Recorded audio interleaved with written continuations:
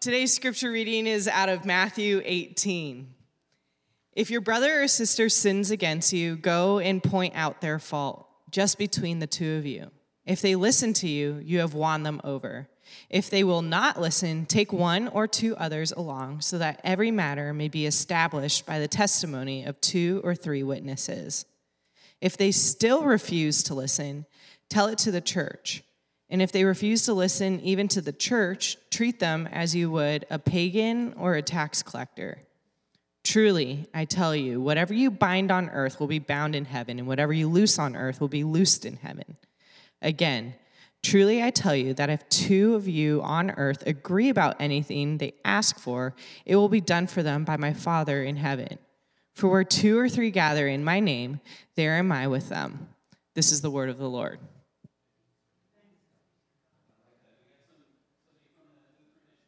Right? Let's try it together. What do often people say after this is the word of the Lord?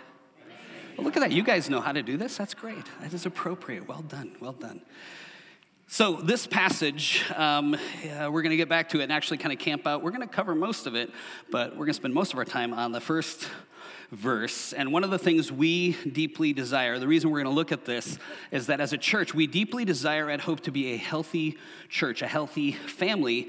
And recently I read this quote that got me thinking, and the quote is this: "There is no greater challenge in building a healthy church family than mastering the art of handling conflict." Now, it occurs to me, too, when I saw that learning how to handle conflict is not just crucial to being a healthy church. It's also important in learning to be a healthy person. See, what tends to happen when there's a conflict, and I've been around a lot of different churches, and our church does not happen so much here as far as I know, but what tends to happen with pastors that I meet with and talk with, there's kind of a 3-phase of what happens. Conflict comes up, and here's what happens. Number 1, there's the conflict. And then number 2, you get one of 2 options. Either there's conflict and then gossip, or there's conflict and people know better than to talk about it, but they just go cold, silent, and then the third step is people just leave. Now, sometimes there's good reasons to leave, and that's granted, and it's okay. But when this becomes a usual way of operating, and it's not just in church, oftentimes it's in relationships, it's not what God has for us. It's not his idea of healthy.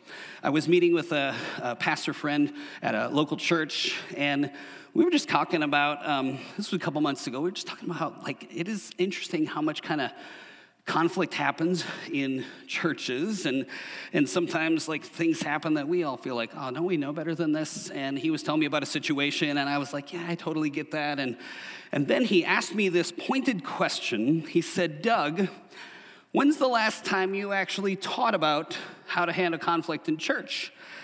And I was like, well, yeah. See, what he poked at was when I first started here 6.5 years ago, I heard a guy talking to, hey, if you're starting at a new church, work this into your preaching rhythm. He said, once a year you preach on what we call kind of the Matthew 18 principle.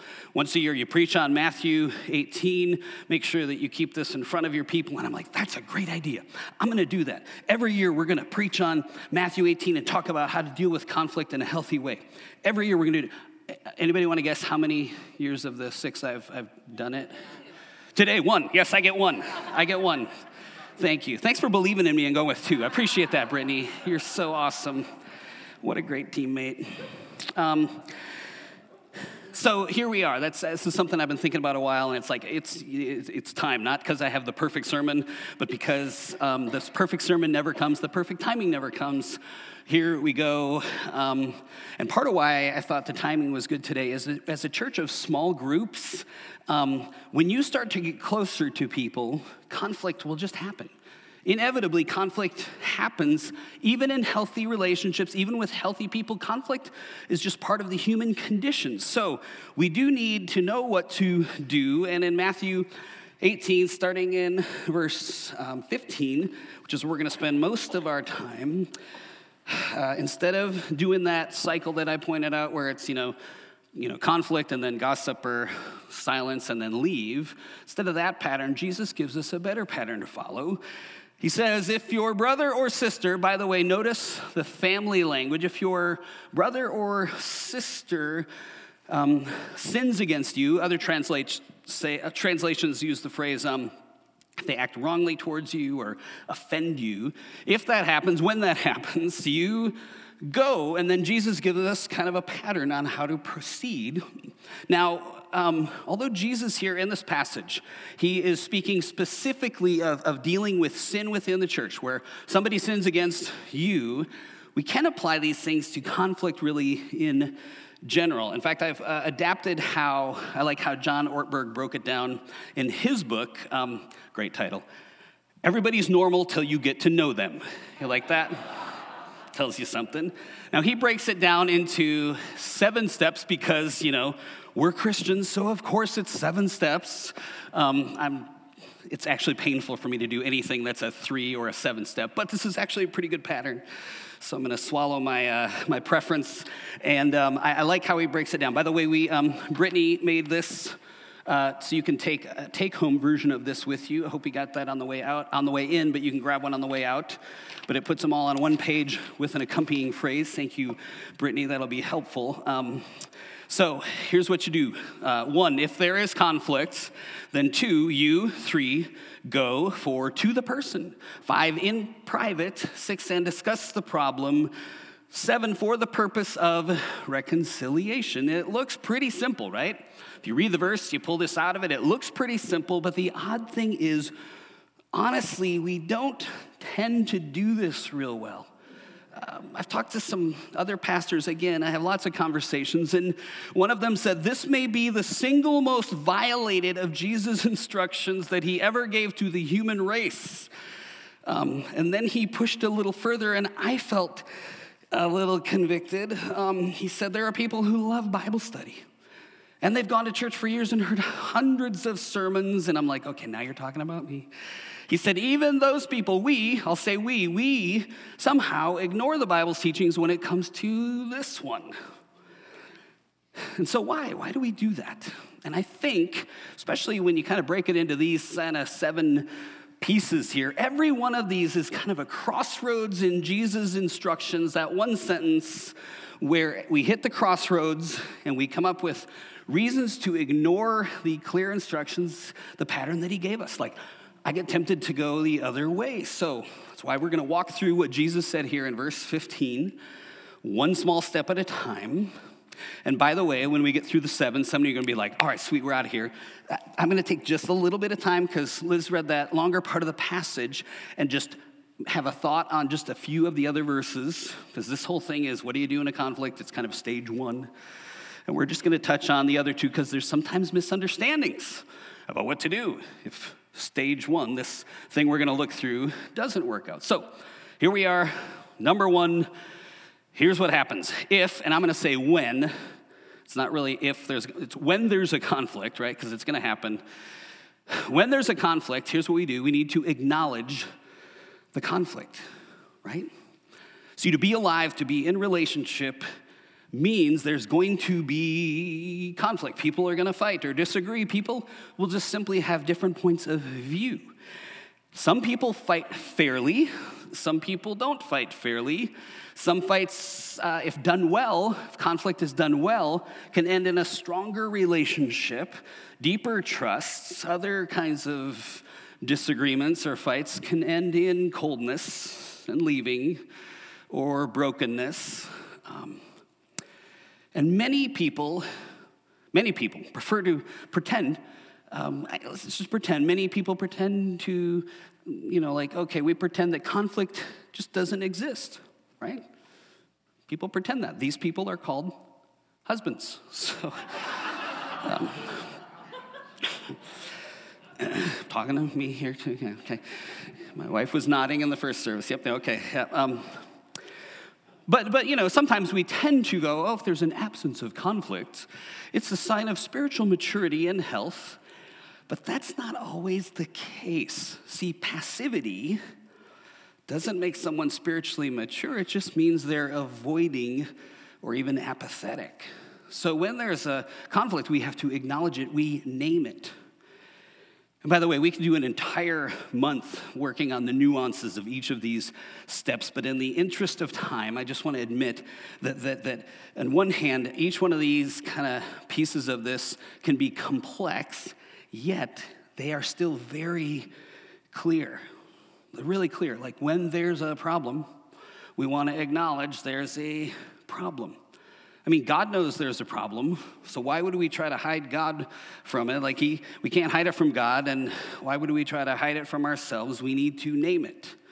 See, here's why we need to learn to acknowledge the conflict and name it. If we're going to learn to do life as a healthy church family, or just like a healthy human, unaddressed and unresolved breakdowns are not acceptable. Now, just quick time out, and I need to just say something up front here. Some of you have other kinds of situations, and I want you to hear me. I'm not talking about these in this process, because some of you have been physically abused or emotionally abused, or you've come from a place where there was a religious context of spiritual abuse by leaders. I am not. Please, at any point in here, do not apply this to those situations. I don't want you to put yourself back into a situation where you're going to find yourself harmed in any way. So if that's your situation, those kinds of abusive situations, but you feel like you want to take a step and move towards somebody, here, come talk to me, Pastor Liz, my wife Heidi, talk to a therapist, because there's so much that we just can't cover in one sermon. So those kinds of situations, I do not want anybody that's been through that kind of abuse to go, all right, I'm going to try this with that. There's much more going on there. So there, I put that over here. Okay. But in the rest of our kind of common, normal situations, things that are not those sorts of abuse, this framework is such a great teaching for dealing with conflict in relationships. Because again, when there's conflict, then there's always something. We need to name it.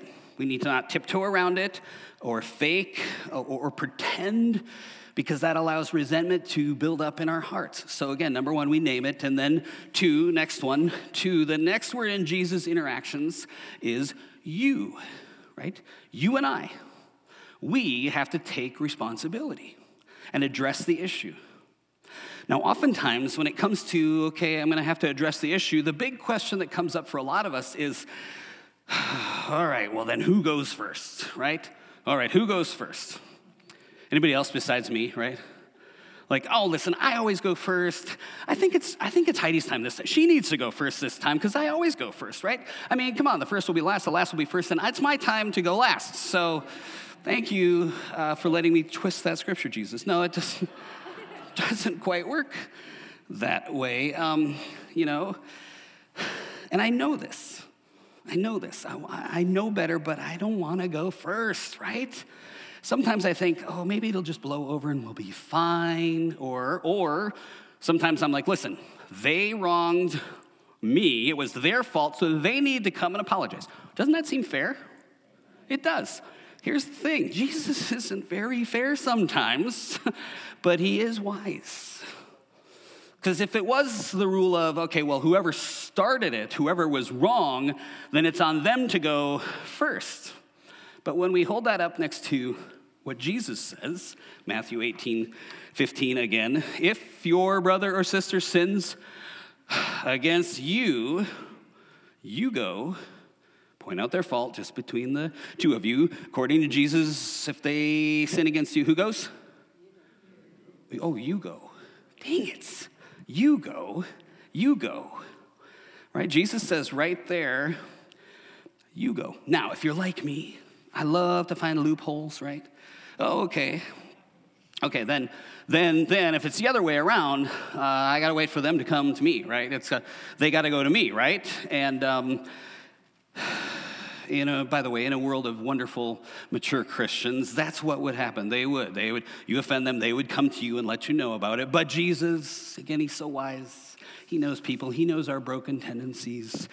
So he covers that loophole in Matthew chapter 5 and says this, Matthew 5:23, if you are offering your gift at the altar, and there you remember that your brother or sister has something against you, leave your gift at the altar.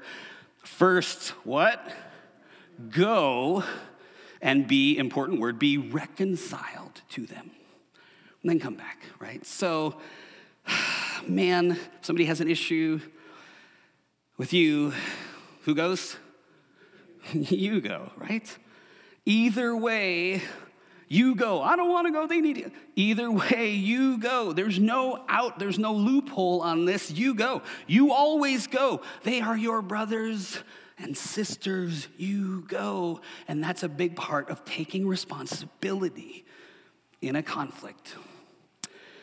All right, that one ties into the third one, number 3, third part of verse 15. Jesus says, if there's a conflict, number 2, you, number 3, go. Like the go part here, the go is to take action, like to approach instead of avoiding and letting resentment fester. See, when there's a conflict, you go. Now, if you're somebody that's a personality type that you love conflict, you get super excited by this one, right? And just a word to you, if you're excited by conflict, because you want to give your truth and let them know the truth and confront. Okay, slow down. If that's you, just slow down, right? Those of us that are wired that way, we tend to be real clear on what I'm right about, what I'm upset about. So slowing down means, for me, when I get in that mode, like stop, take a look in the mirror, get honest about my own flaws, so that when I do go and approach, I do it in humility. Now, for the rest of us who don't enjoy conflict so much, we can get real anxious about approaching a person in conflict, and so we come up with all kinds of reasons why not to. Well, like, I'd rather avoid it. Like, I don't want to go. Besides, what if it gets ugly? Sometimes it's more fun to actually play the victim. It's more fun to pout. I'd rather stay offended. I kind of enjoying feeling right and superior and self-righteous. Sometimes I would rather kind of keep my anger. I think it protects me, and we can use those excuses to avoid going. And again, we could, like Isaac's up here painting, but he is a therapist, and he could do an entire clinic on how to appropriately handle conflicts. It's not a bad thing to learn more skills and wisdom to better help us handle conflict. In fact, I made that one of my goals this year. This year, I want to get better at handling conflict in healthy ways. I literally wrote that down as the first, goal for the year, and I'm already reading books, talking to therapists and mentors about this. So I'm working on it. And by the way, I'd rather not have any conflict until I get better at it this year. So please leave me alone until I get better at Wouldn't that be nice? Doesn't work that way, does it, though? It just doesn't work that way. That's not how it works. Wish it did. So since we have to live in reality, and we can't put off conflict until we finally master how to deal with it, here's how. Here's how we want to handle conflict and do it in a healthy way. Here's how we do it. Ready? You do the best you can at the moment. That's how you do it. Even short of skills, even imperfectly. It's like preaching this sermon. If I waited until I had this whole thing down and there was never any conflict at our church, that anybody's like, oh, is he talking about that? Then I would never do it. Similarly, we do it the way we know how in the moment, because if we wait to handle the conflict until we can finally do it like a pro, we will never go at all. So we go with what we have, because doing it perfectly is not the main thing. The main thing is to go. To go. That's the main thing, to go.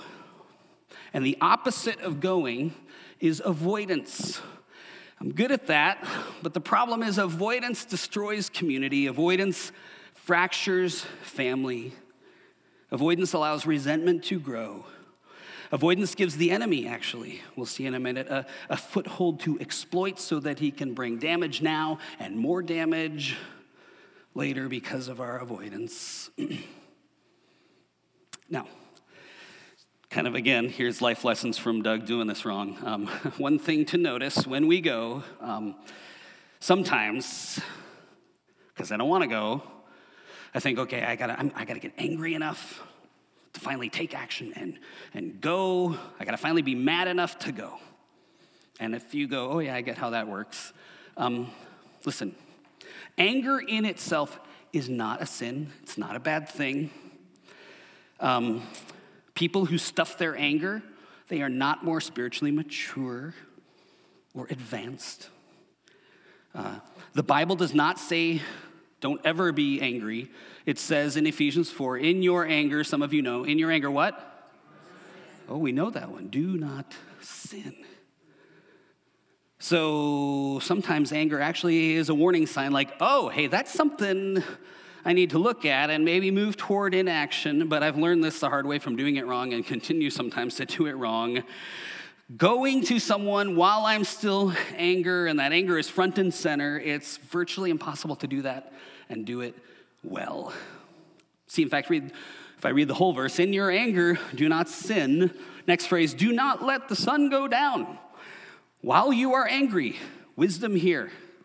Don't wait too long. Don't wait too long. Verse 27, and do not give the devil a foothold, because here's what Paul's saying. If you let anger and avoidance settle in, the enemy will use it to get a foothold in your life. That's why Proverbs 14:17 says this, people with a hot temper, anybody know this one the hard way? People with a hot temper do foolish things. But wiser people remain calm. See, if you get angry, it's okay. Just don't let it spin you into acting rashly, and then don't wait so long that you don't come back. There's kind of a thing to balance here, right? Sometimes I okay, I'm going to wait. I'm too mad right now. But then I go away, and what I do is I spin up bigger arguments about why I'm right, and we have the whole conversation. It just gets bigger for me. That's hard not to do. So give it time. But the other caution, like I just mentioned, when you cool down, don't wait so long to come back and have that conversation that it turns into avoidance, right? I've done that. I've cooled down to avoid going in anger, but then I turn it into avoiding dealing with the problem, right? Well, guess what? That issue almost always comes up again and over, and then I know I've gotten more resentful about it. There have been times where I let that relationship go to the point, because I've avoided it, where it's deteriorated, sometimes even broken. So make sure when you try to cool off, you follow through. So wait, on the one hand, don't go in your anger and get all big. On the other side, when you do cool down, don't let it turn into avoidance of the confrontation. All right, number 4. These last ones go a little quicker. When there is a conflict, you go, number 4, to the person, right? This is the next part of Jesus' teaching. Go directly to the person involved. You go directly to the person. Do not pass go. Do not collect $200. Do not you go directly to, I hate this part. What I'd rather do in conflict is I don't want to go to the person I want to talk to somebody sometimes, but I don't want to go to the person I'm in conflict with, right? Are any of you honest enough to raise your hands and admit along with me that you almost never want to go talk to the person when you're in conflict? Some of you are looking at your spouse. Go ahead, raise their hands for them, 2 hands up there. Amen. Thank you for your honesty. Listen, it's okay. Jesus, no surprise, he knows that this is a common tendency of human brokenness.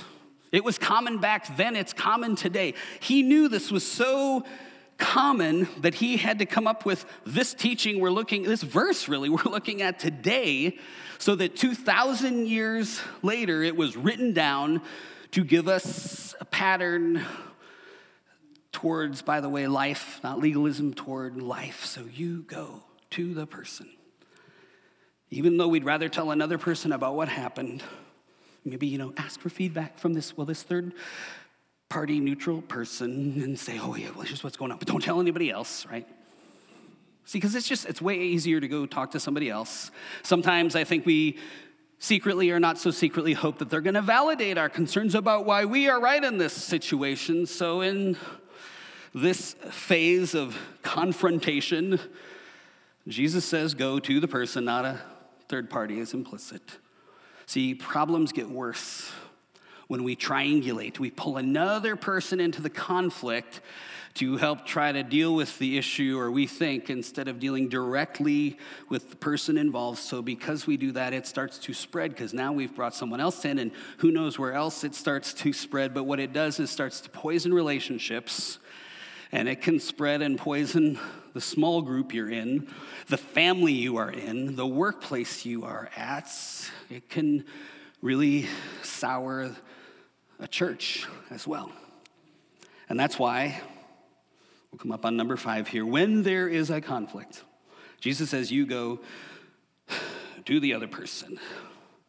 Next part, in private, right? Jesus uses the phrase, just the two of you. And I'm not going to say a bunch about this one, but I hope in our small groups this week, I haven't seen the questions Brandon's working on, but I kind of hope that we talk about this one. Why do you think Jesus says to do it this way, in private, just the two of you, right? A couple things that occur to me. By doing it in private, we don't embarrass the other person in front of others. Nobody likes to be embarrassed in front of others, so go in private. That's a way to be sensitive.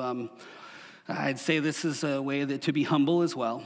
You go in humility. Humility says I go, but I say, hey, I could be wrong. I could be wrong.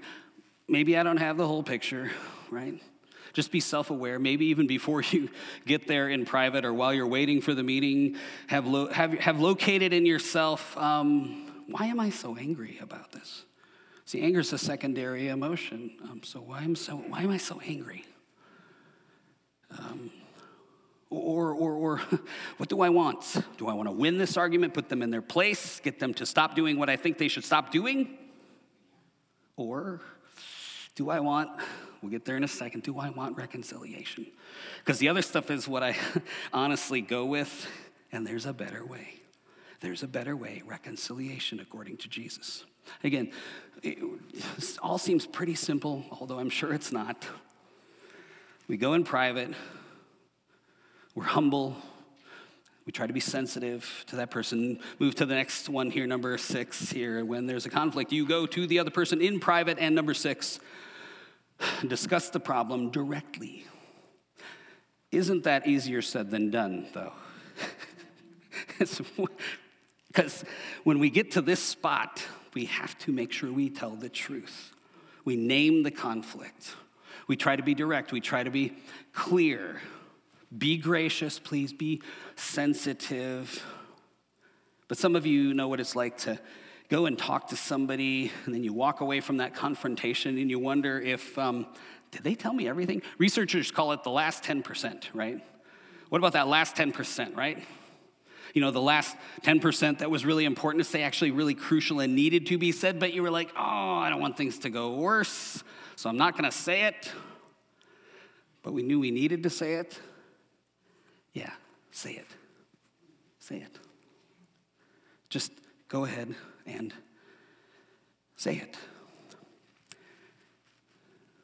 See, the verse on the screen points to why it's important to be direct. And learning to do this well is important. The Bible calls this being direct, speaking the truth in love. Speaking the truth in love. It's both. It's truth and it's love. And I know from kind of my experience in life is we tend to do one or the other, right? I'm going to be more about the truth, I'm bringing the truth here. We might say it's in love, but is it really? We kind of know when it's not. I'm the truth, right? I think of it as two arms. Truth arm, or it's the arm of love.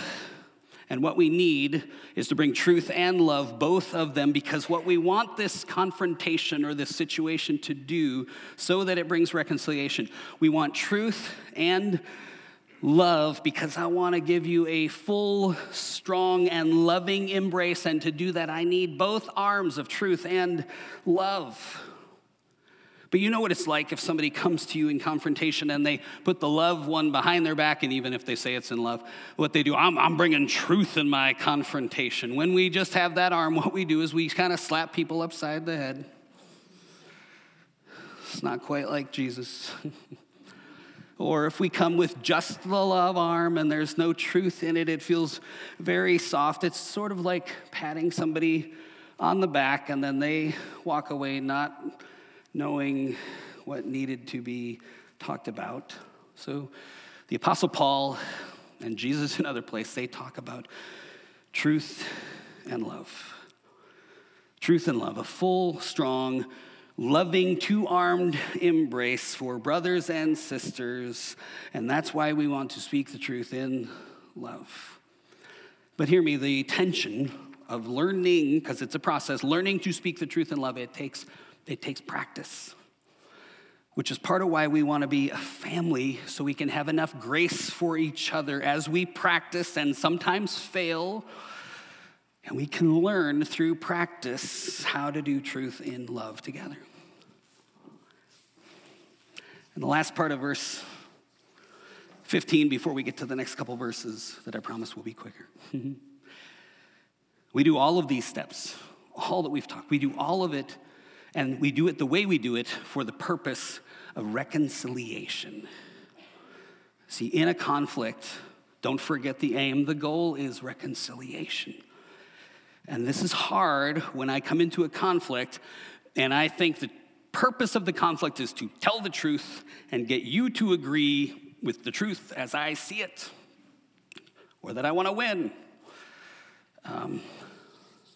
No, we're aiming at reconciliation. We're not trying to win. We're trying to reconcile and restore that brother-sister relationship. And by the way, reconciliation is rarely simple. It's almost never quick, but it is what God wants for us because he knows it's best for us as brothers and sisters in Christ. See, if I don't go to a brother or sister and have a heart of reconciliation for that person that I'm in conflict with, and I do all the rest of these steps, then all the rest of these steps that Jesus gave us, they're for nothing. See, reconciliation is at the heart of God, and it's why we want to do conflict in this healthy way. So, great guide. You can just look at the verse in Scripture too and walk it through. Helpful, I hope. But this is what we often refer to as, step one, if there's a problem. That's all of verse 15 right there. Now I want to touch on these next verses and then one thing to close. So that would be kind of step one. But since we want to study the Bible really well, we want to at least look for a moment and clarify a couple things that happen after this. So there's kind of this step two, step three. We'll put the verses up on the screen, verses 16 and 17. Some people think, okay, well, we did step one here. It didn't work out. So let's do, that's strike one. Let's do strike two. And even strike three, and then you're out, right? It's part of why I want to just spend a moment teaching on this, because first of all, this is not a three-strike process. That's not how it works. In fact, if you look at the first verse, and I didn't put it on the screen, but if you look at the first verse here, step one, that first process of this stuff, this is not something that you just do one time and then you're kind of off the hook and it's one and done and it didn't work out. No, actually what we need to do is we need to continue to try to work it out between the two of us for as long as possible. We don't do it once and then immediately move to step two and pull in a third party. And some of you will go, wait a minute, Doug, where does that come from? Well, good question. It comes from the text.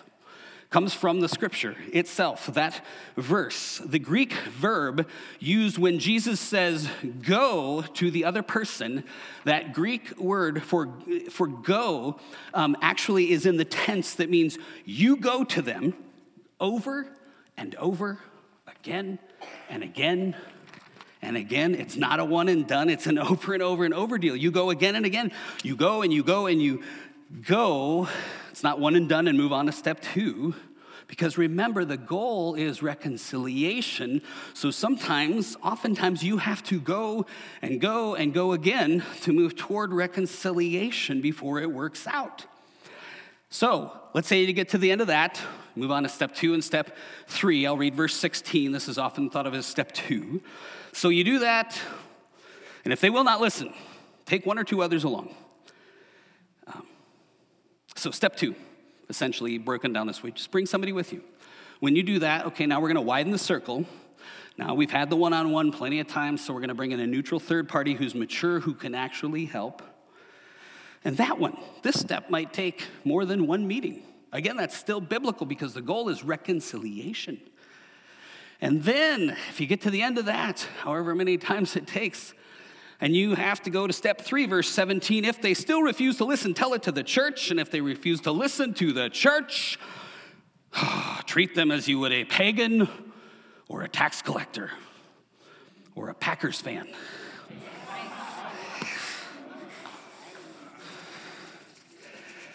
Now, hey, my team's not even in it, so I'm just jealous. Most people read this step 3, and actually everybody that I looked at that taught it, and it was quite a few, the way they apply this is not actually like Jesus at all, and it's not actually biblical. Like people kind of think, well, this step 3 means, okay, we're going to warn them. If they don't listen, we're going to kick them out of the church. Hopefully it never comes to that, but we are prepared to do it.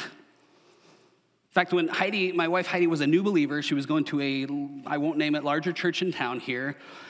They took this Matthew 18 thing pretty seriously. And I mean, we're talking thousands and thousands of people at this church. And there would be times where you'd show up at church and a letter would be handed to you as you came in, the church discipline letter, because they got to step 3 and they named the person and their sin and they were putting them under church discipline. They would read the letter, right? Treat them as some of you know the church I'm talking about because you might have been there before. By the way, we're revising our bylaws at church, but we're not adding that one in, okay? So don't worry. And some people actually would say that we're not being biblical because we don't like kick people out. Strike 3, you're out, right? So let's actually go to the text. Let's read this verse a little slower. If we get to step 3, how do we treat them? What's it say right there? Like what? Like a pagan or a tax collector. Well, how did Jesus treat pagans or sinners and tax collectors? Right? He drew what? Near to them. His heart was for them, did not condemn them or push them away or kick them out. He gave us love. Grace when we didn't deserve it. So, that's how he treated them. And if we get to a place in a relationship here at church where we've done the process, we're still stubbornly at odds, and we think it's time to separate, and maybe somebody is clearly sinning and wrong. By the way, we would do something different with somebody who's dangerous or abusive. But if we're just like, we get to that step 3, somebody's sinning, they are wrong, then how, if we get to step 3, how do we treat them? Yeah, we win them the same way Jesus did with his love. Because the aim is reconciliation. That's the goal. They might leave, by the way. That's their choice. You might need to put limits on your interaction with them, but the goal isn't sever the contact and never speak again. And I know that does happen. Actually, in the book of Acts, the Apostle Paul, his closest partner, ministry partner, Barnabas, had a sharp disagreement, and they parted ways over there. It was, quote, a sharp disagreement. We don't hear if they ever figured it out and came back together. It's extremely sad. We hope it never happens, but sometimes it does. And even when it does, can we keep that long view of reconciliation in our hearts? Okay, as the worship team comes, I want to read the last few verses that we started with that Liz read up front. We've already looked at step 1, 2, and 3. Verse 18 says, "Truly I tell you, whatever you bind on earth will be bound in heaven." It's talking about reconciliation still. Whatever you loose on earth will be loosed in heaven. And I won't get into the deeper teaching about what the binding and loosing meant in a Jewish context of rabbinic teaching. Verse 19, next verse. Again, Jesus says, truly, I tell you that if two of you on earth agree about anything they ask for, it will be done for them by my Father in heaven. Listen closely, verse 24, where two or three, some translations say two or more gather in my name, there I am with them. Interesting. We know this verse, right? We apply it to prayer, and I think it can be applied to prayer, but if we're going to read it in context how Jesus taught it and what he was talking about was reconciliation. You're in conflict with your brother or sister. You're working on reconciliation and forgiveness. He's saying here, be encouraged. I'm right there with you. You don't know what to do. That's okay. I'm right there with you because where two or more are gathered, that's you and the other, two of you are gathered trying to work out the conflict. You are gathered, and sometimes it's more, two or more, because you got to go to that step two. So even when you have step two and beyond, where two or more are gathered, the aim is reconciliation.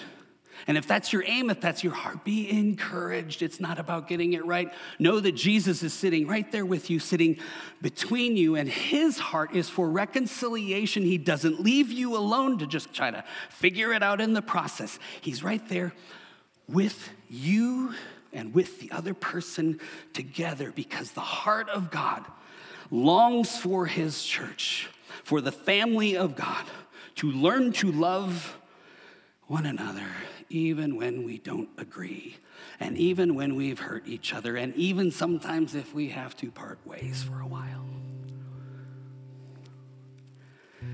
So this morning, if you can think of a conflict that you are in, and I'm not talking about abuse of power or people who have been unsafe or violated you. I'm talking about if you have a grudge against someone. I'm talking about brothers and sisters in Christ that you struggled to maybe get along with. They rub us the wrong way, or maybe they were rude or harsh or unkind, or we sharply disagree. And maybe it's something else. But you know, oh yeah, I got this thing. We got this thing between us. What would happen if instead of the kind of normal, usual pattern I mentioned up front, where there's anger, then there's either gossip or coldness, and then we leave. Instead of that usual pattern, what if we trusted Jesus to remove the obstacles by doing what he taught? For you to privately go have that tough conversation with the heart, with the goal of reconciliation. What would that look like? How would that change your life and relationships? See, I wish I could go to every small group this week and hear, because some of you have so much wisdom to share about this. I think you're going to tell stories in your small groups this week of the success and the failures where you've gotten it right and gotten it wrong. You might go and get encouraged by hearing somebody else is as screwed up as you, or you might hear that somebody else grew in this area. That might give you some hope. You might hear a story in your small groups this week of the freedom that somebody found when they stepped into and actually did what Jesus taught. See, brothers and sisters, that's what following Jesus together looks like. We take what Jesus taught, we learn to walk it out, we follow him together. I mean, he gave us these teachings, this wisdom, because he knew that it would change our lives. When we live it out, if we just try it out, it'll change our lives. And he doesn't expect us to do it perfectly. But he wants us to take comfort and remember that he is with us, right there in the midst of us as we sit down with that other person and learn it together, as we fumble through it even together. Jesus is with us. So let's trust him and let's build on the wisdom, the teaching, the foundations that he offered us, because they lead to life and freedom and love.